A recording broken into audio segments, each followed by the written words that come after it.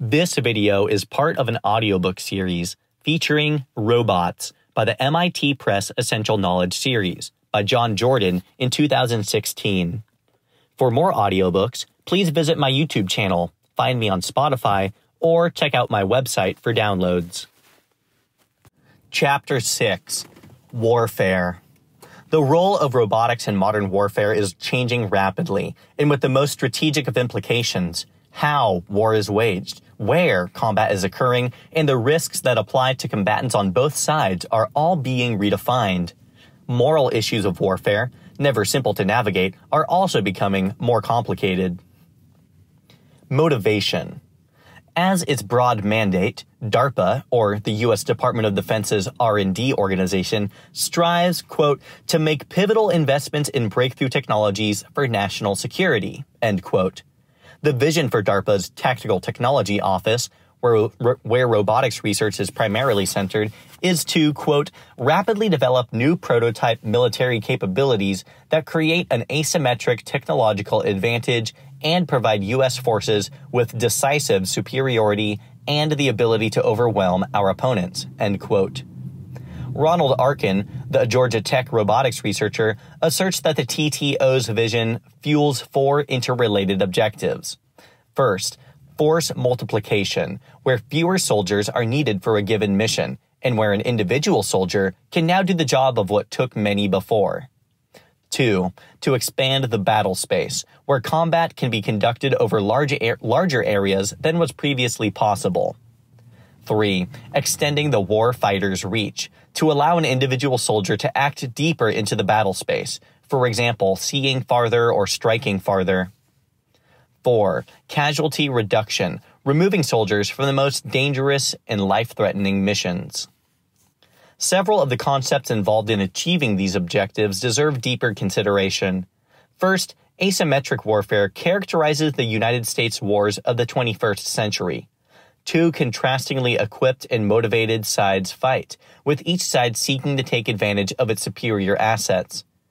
For example, the United States deploys massive technological superiority, whereas the insurgents capitalize on their greater ideological appeal in a native population.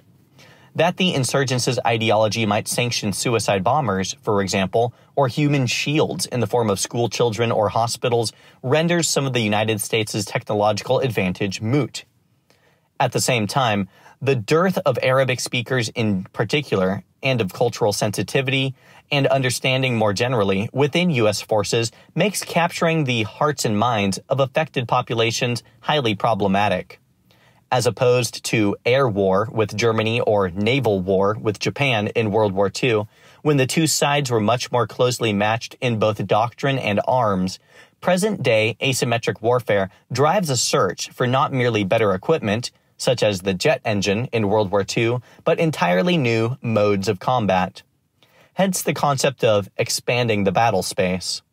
The theoretical construct known as a three-block war was introduced in the 1990s to describe the potential for an Army or Marine Corps to be a fighting armed conflict in one area, performing peacekeeping nearby, and delivering humanitarian aid in the third block of a hypothetical town. Although it cannot serve as a literal strategy and does not include the essential tasks of nation building that were undertaken in Iraq, the complexity of modern war makes application of classical military doctrines problematic.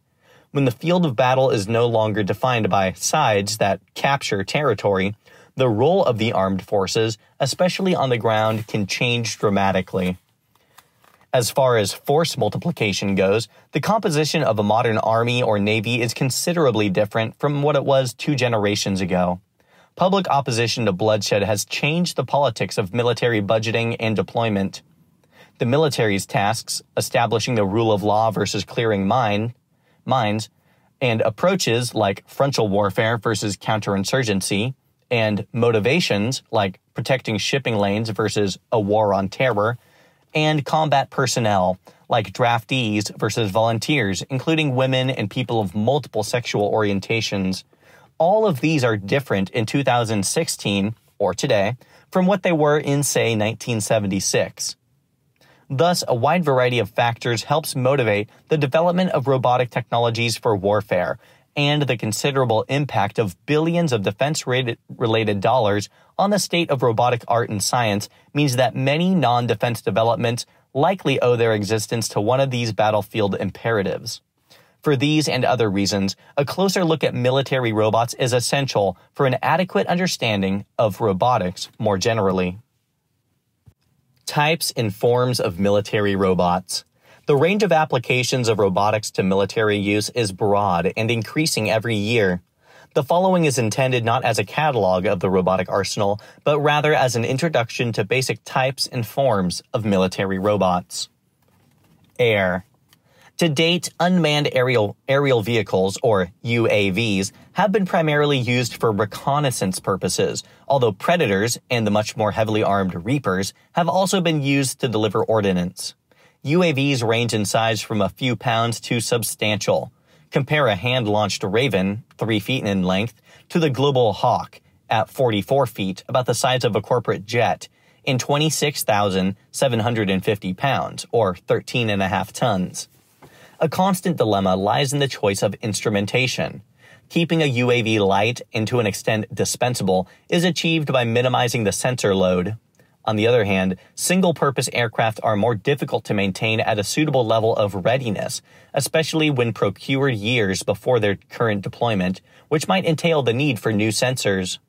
Thus, many UAVs have suffered from requirements creep and become heavier than planned at the expense of performance, time aloft, and budget projections. As of a 2012 report by the Congressional Budget Office, the U.S. military owned 10,767 manned and roughly 7,500 unmanned aircraft.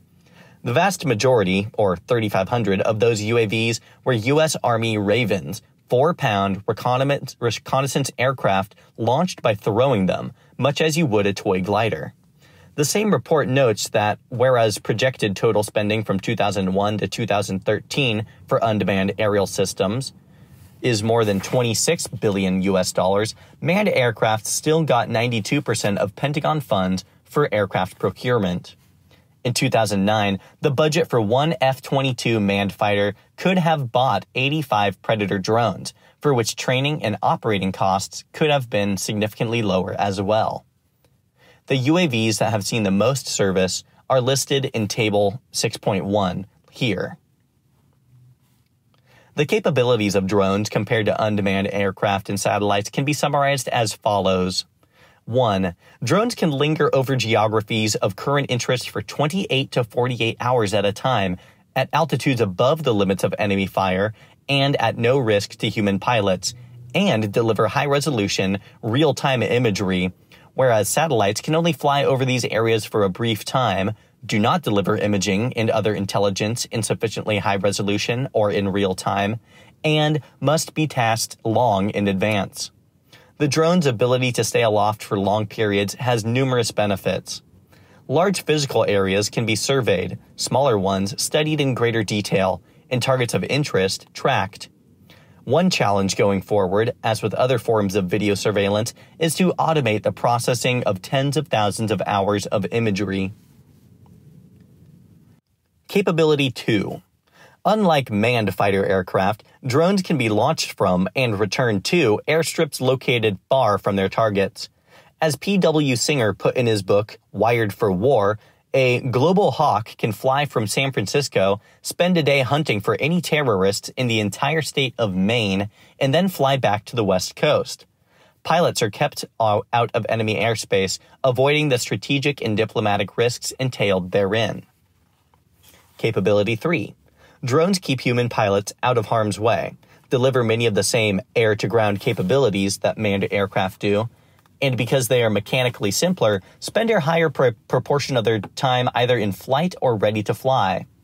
The F-22 fighter jet, for example, was reported by the Washington Post in 2009 to require 30 hours of maintenance per flight hour, whereas the Predator drone was reported to require only 1 hour of maintenance per flight hour in a border patrol scenario.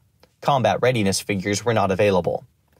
Indeed, drones provide far better bang for the buck in both procurement and operation costs. In a time of shrinking defense budgets, manned fighter jets that can claim dogfight superiority are an expensive proposition, especially given how little air-to-air combat has occurred in the past 40 years. Capability 4. Training drone pilots takes far less time at far less cost, given the extensive and expensive air time required of flight school pilots.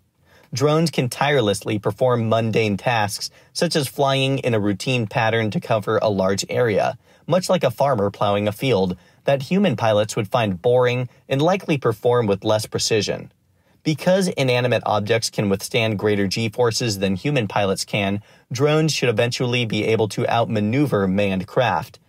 And drones can fly into dangerous conditions, radiation, volcanic activity, or enemy fire, without risking the life or health of human pilots. Indeed, sacrificing a drone to get enemy anti-aircraft batteries to turn on their tracking systems so they can be located would seem to be an entirely justified strategic trade-off in certain circumstances. Capability 5. Drones' lighter weight and smaller engines make them easier to ship into service, harder to detect, and cheaper to procure. Smaller engines mean less noise, less pollution, less fuel usage, and cheaper, lower-spec components. Keeping a pilot out of the cockpit of an aircraft simplifies design, lowers weight, and maximizes all of its available resources, including fuel, to deliver either surveillance or weapons. Sea. To date, seawater presents a more challenging environment than air or land for unmanned vehicles, so there is less news to report. Saltwater is highly corrosive. Wind, tides, and currents make navigation less amenable to automation. Fog and rain stress sensors for robots in all environment. Waves can present stressful physical environments for sensitive electronics, and secure radio access to offshore and especially underwater craft is limited.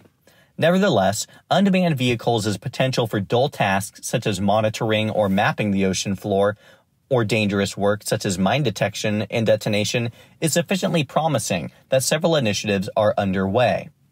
To date, there are fewer production drone craft in the Navy than in other armed forces for a number of reasons, some technical, some historical, and others organizational. Unmanned underwater vehicles, or UUVs, also called autonomous underwater vehicles, must operate independently, given the limits of radio signals, must have a power source suitable for low-noise unmanned operation, and must be protected from being captured and potentially repurposed by an enemy. Thus, armed craft are a longer-term objective, but surveillance and mine clearing fall within a near-term time horizon. The Ramus is a converted torpedo made by a Norwegian firm, for example, and there are reports of unmanned mini-subs launched from conventional submarines. The Sea Glider, made by the same firm that builds the Ramus, is powered not by an electric motor, but by small changes in buoyancy, allowing it to collect data while at sea for months at a time, offloading readings from the surface to satellites. As elsewhere, the line between scientific data collection and military applications can be blurry at times, but to date, many UUVs have been used to carry out research. A new UUV is in the midst of sea trials. Weighing 6,200 pounds, the Proteus is 25 feet long and can be operated in either autonomous or manned mode. Payloads vary, but SEALs, bomblets, and other cargo can be accommodated. The Proteus has a theoretical range of 900 miles on one battery charge and a top speed of 10 knots, and can descend to roughly 100 feet. The Unmanned Surface Vehicle, or USV, the Spartan Scout, is a 36-foot boat capable of speeds of 50 miles per hour. It is equipped with a wide array of sensors, making it more suited to reconnaissance than to the minesweeping work done by the Ramus, although it carries a .50 caliber machine gun aboard, along with speakers and microphones for remote interrogation of suspicious surface craft. The Spartan Scout was used in the Persian Gulf during the Iraq War in 2003. The Israeli Navy claims to have deployed the first USV, the Protector, a rigid inflatable craft 30 feet long, for surveillance and reconnaissance. Land. Robotic ground systems have advanced rapidly in the past 15 years, with different species emerging. One way to differentiate among the unmanned ground vehicle variants is to look at their mode of locomotion. UGVs that use wheels or treads constitute one class, those which use legs, another. Wheeled. The world's largest robotic vehicle is a 700-ton dump truck, not currently used in combat, but in mining. The far smaller Oshkosh Terra Max is in fact sizable by most non-mining standards and used by the military for supply and reconnaissance. Weight and other specifications are not available, but its drive-by-wire technology, already used for many systems like the throttle or the brake, can be readily adopted to remote control or even autonomous operation.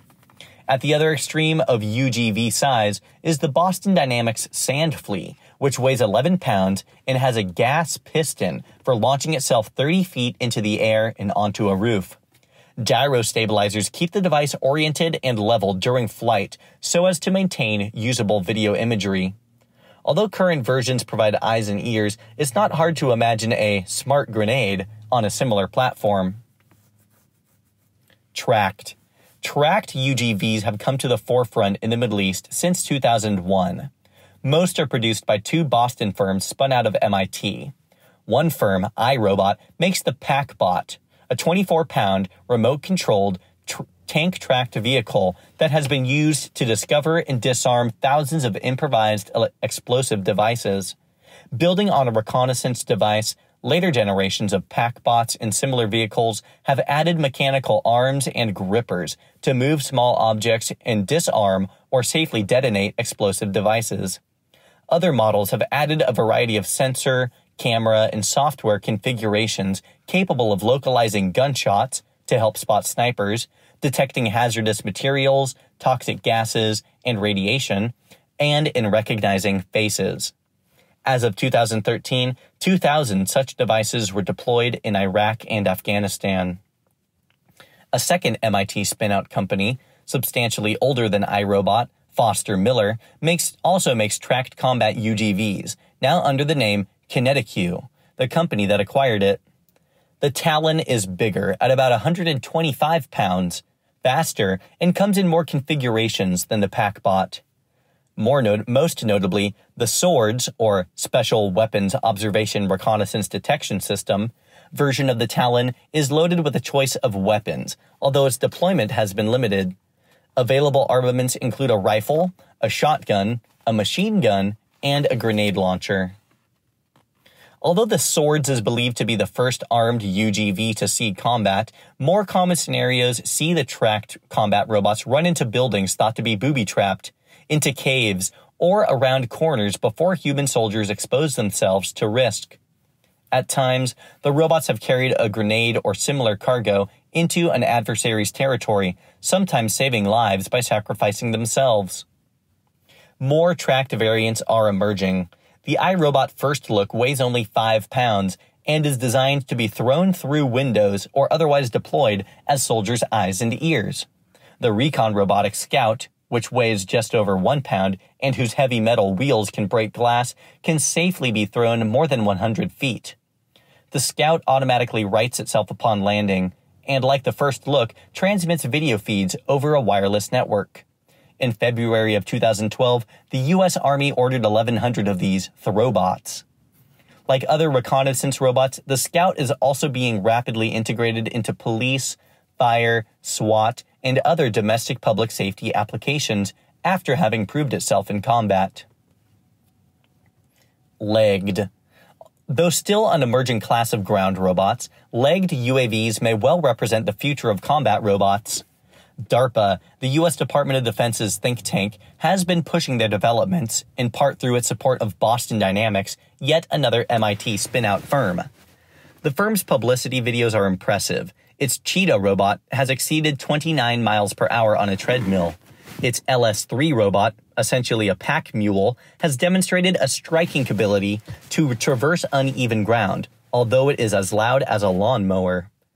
In 2015, Boston Dynamics introduced a new version of a humanoid robot, Atlas II, designed to be used a DARPA challenge to cope with a reactor disaster scenario like Fukushima.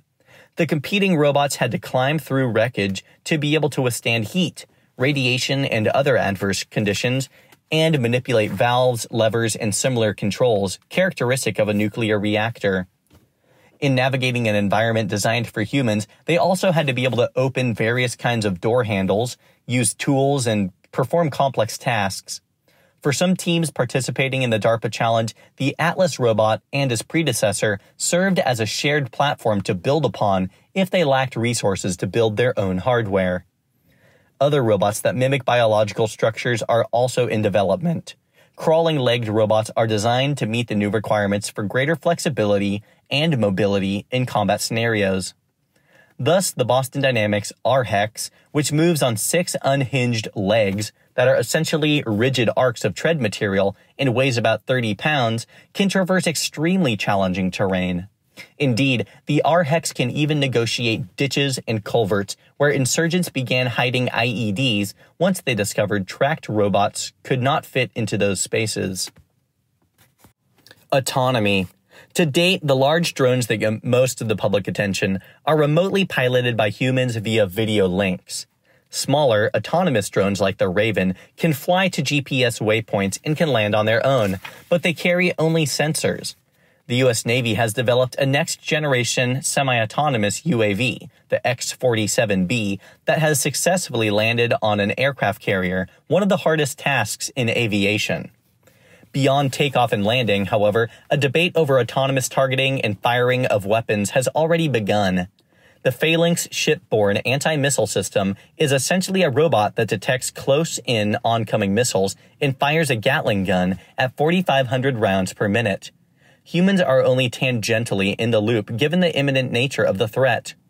Because of their distinctive shape, Phalanxes are known in the U.S. Navy as R2-D2s and in the British Navy as Daleks. There are deep concerns, however, about autonomous robots firing on people, whether from an airborne drone or a land-based platform. 3 basic relationships between human operators and lethal robotic delivery systems can be considered. With human in-the-loop configurations, a human sees the information provided by the UAV or other device, and if the firing criteria are met, issues a direct order to fire whatever weapon is possible. One step removed is the human on-the-loop weapon, in which a human operator can override the robotic decision after the information has been processed and a target identified autonomously. In the future, human out-of-the-loop architectures would allow a robotic weapon to detect, select, and fire on a target without human intervention. The advantages of a fully autonomous weapon are many. In tense border or other scenarios, such weapons minimize the chances that the human operators will be killed or incapacitated in a sneak attack. At the North Korea-South Korea border, semi-autonomous lethal robots built by a division of Samsung are already deployed. Robots do not fall asleep or object to harsh conditions or go native. Georgia Tech roboticist Ronald Arkin is helping to develop autonomous robots for the U.S. Navy, Army, and other agencies. He argues that robots can potentially be better than soldiers or be better soldiers than humans for 6 reasons, which we will summarize here. 1.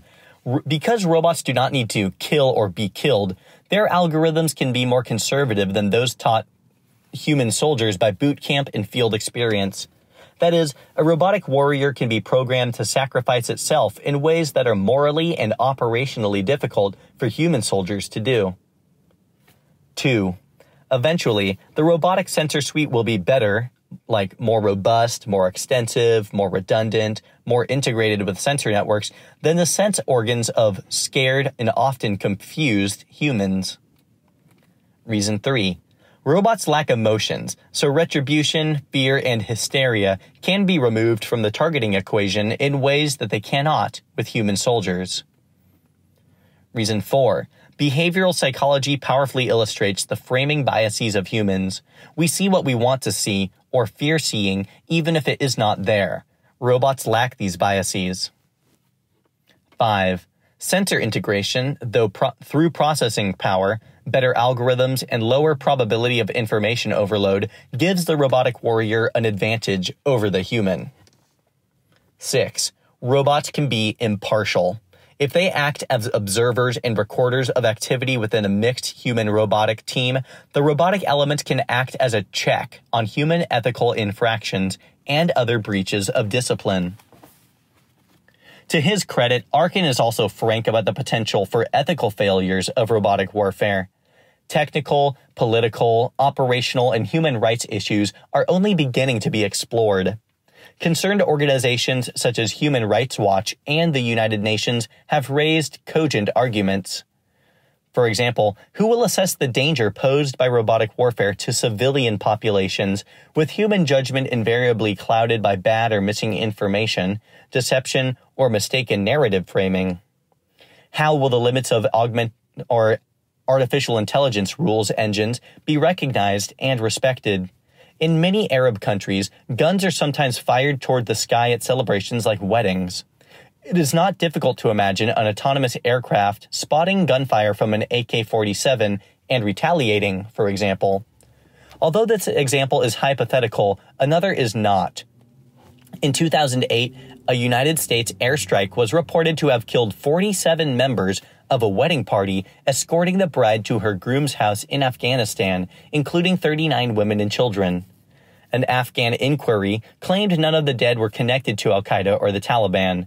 No U.S. inquiry findings were ever made public. Will a robot be able to recognize and act on signals of surrender? And will vanquished fighters surrender to machines, an act that in some cultures would reflect cowardice? Who will be responsible for a robotic kill gone wrong? The robot's manufacturer? The robotic computer programmer? The pilot or video analyst operating or overseeing the robot, who could be a contractor and not a combatant? The presiding officer? The commander-in-chief? The list goes on. What will happen if going to war becomes too easy, given the lower probability of human military casualties? What will happen if going to war or fighting a war involves microsecond decisions, much like those in Wall Street high-frequency trading? If algorithms are fighting algorithms, first-mover advantage could be substantial. If warring nations can kill enemy warfighters with little or no danger to their own, will such wars be viewed as unjust? Will the technical problem of facial recognition, lethal and non-lethal weapons, such as rubber bullets or sonic weapons, potential radio interference, false positives, and false negatives ever be satisfactorily solved? What happens when the robot refuses a human order or override, or warfighters hesitate to second guess a computer? In 1988, an early automated guided missile system called Aegis on the USS Vincennes, a cruiser stationed off the coast of Iran, targeted a civilian airliner and blew up 290 passengers, even with a human in the loop. Given limited information and international tensions in the area, it is not unreasonable to believe that the operator could have been worried about failing to defend against an enemy attack had he not allowed the system to fire. What will happen if overrides are made or refused for political, psychological, or other unpredictable reasons, like what will happen in a Dr. Strangelove scenario? How will the vanquished react to losing to a force of robots?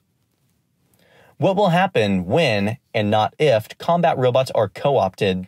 The video feed from U.S. Predator drones was for a time only lightly encrypted, and thus easily viewed by the enemy. Hidden software has already been discovered to be embedded in microprocessors, so there is every reason to believe that robots could be hacked to the home country's disadvantage, either after capture or through sabotage. Consequences. The use of unmanned vehicles in warfare has had many unexpected consequences. The following examples only illustrate the breadth of issues raised so far. The future will grow more complicated still. First example. After the Vietnam War became known as the Living Room War, shaped in large measure by film aired on the TV networks as evening newscasts, and Gulf War I as the Nintendo War, based on the night vision footage of missiles and smart bombs vividly blasting Iraqi targets, more recent warfare in Iraq and Afghanistan have contributed drone-captured YouTube videos to the public's viewing menu. Unlike the unsettling footage of U.S. troops in Vietnam that helped turn public opinion against Lyndon Johnson and later Richard Nixon, Quote, war porn, end quote, from Iraq and Afghanistan is pro-U.S., often circulated by the U.S. military, and can draw more than 1 million views per clip. Example 2. Pilots of unmanned vehicles are physically safe, sitting in a cubicle thousands of miles from either the drone's target or sources of enemy fire. The emotional toll, however, is only beginning to be understood. Fighting a remote war for 12 hours, then returning to a suburban life with a family and the expectations thereof is more than jarring. The lack of Band of Brothers unit cohesion among drone pilots is another factor. Sharing hardship would build a camaraderie that could help the pilots process the intense emotions of their job. Witnessing a U.S. unit being ambushed and being powerless to help is reported to be a particularly wrenching experience. Example 3. The tactical and strategic advantages provided by UAVs can also convey unintentional cultural meanings. U.S. enemies may well view sending unmanned vehicles to do the killing with no risk to U.S. pilots as not simply as technological cleverness, but also as cowardice. In the words of Indian Muslim author Mubashir Jawad Akbar, quote, in war terms, if you are not willing to sacrifice blood, you are essentially a coward, end quote. Thus, the technology that keeps U.S. warfighters out of harm's way may also be motivating its enemies to greater resistance and legitimizing new anti-U.S. beliefs and behaviors. Example 4. For anyone who has been upset by an interrupted or lost cell phone connection, understanding the radio frequency landscape in a military engagement is both a sobering and a daunting challenge. Given how much radio energy is being produced and consumed in the form of encrypted communications, GPS, video feeds, reconnaissance by multiple technologies, radar, and attempted or actual jamming of all of the above, it is not surprising that there can be serious disruptions. What works well or passably well in controlling trials can be difficult or even impossible in the data smog of battle, especially given the lack of shared infrastructure and the need for encryption, which multiplies the size of even simple messages and amplifies demand on the infrastructure. One underappreciated aspect of the future of robotic warfare will be the innovations and counter-innovations with regard to wireless control, oversight, and jamming of autonomous devices. Conclusion. Throughout human history, war and conflict have given rise to major technological advancements. Gunpowder, steamships, aircraft, nuclear power, GPS, and the internet are just a few of such innovations. Like other military devices before them, unmanned vehicles have great potential for both good and bad. Drone aircraft could transform humanitarian relief, for example. Legged ground robots could become superhuman firefighters or disaster rescuers. Just as likely, however, killer robots could do the bidding of drug lords, religious extremists, or alienated youths. Figuring out how to frame the social discussions that are emerging from robotics labs and the mass production of robotics is a high priority task for politicians, legislators, judges and juries, and citizens the world over. Thank you for watching. Please like, subscribe, and visit my channel for more exciting content.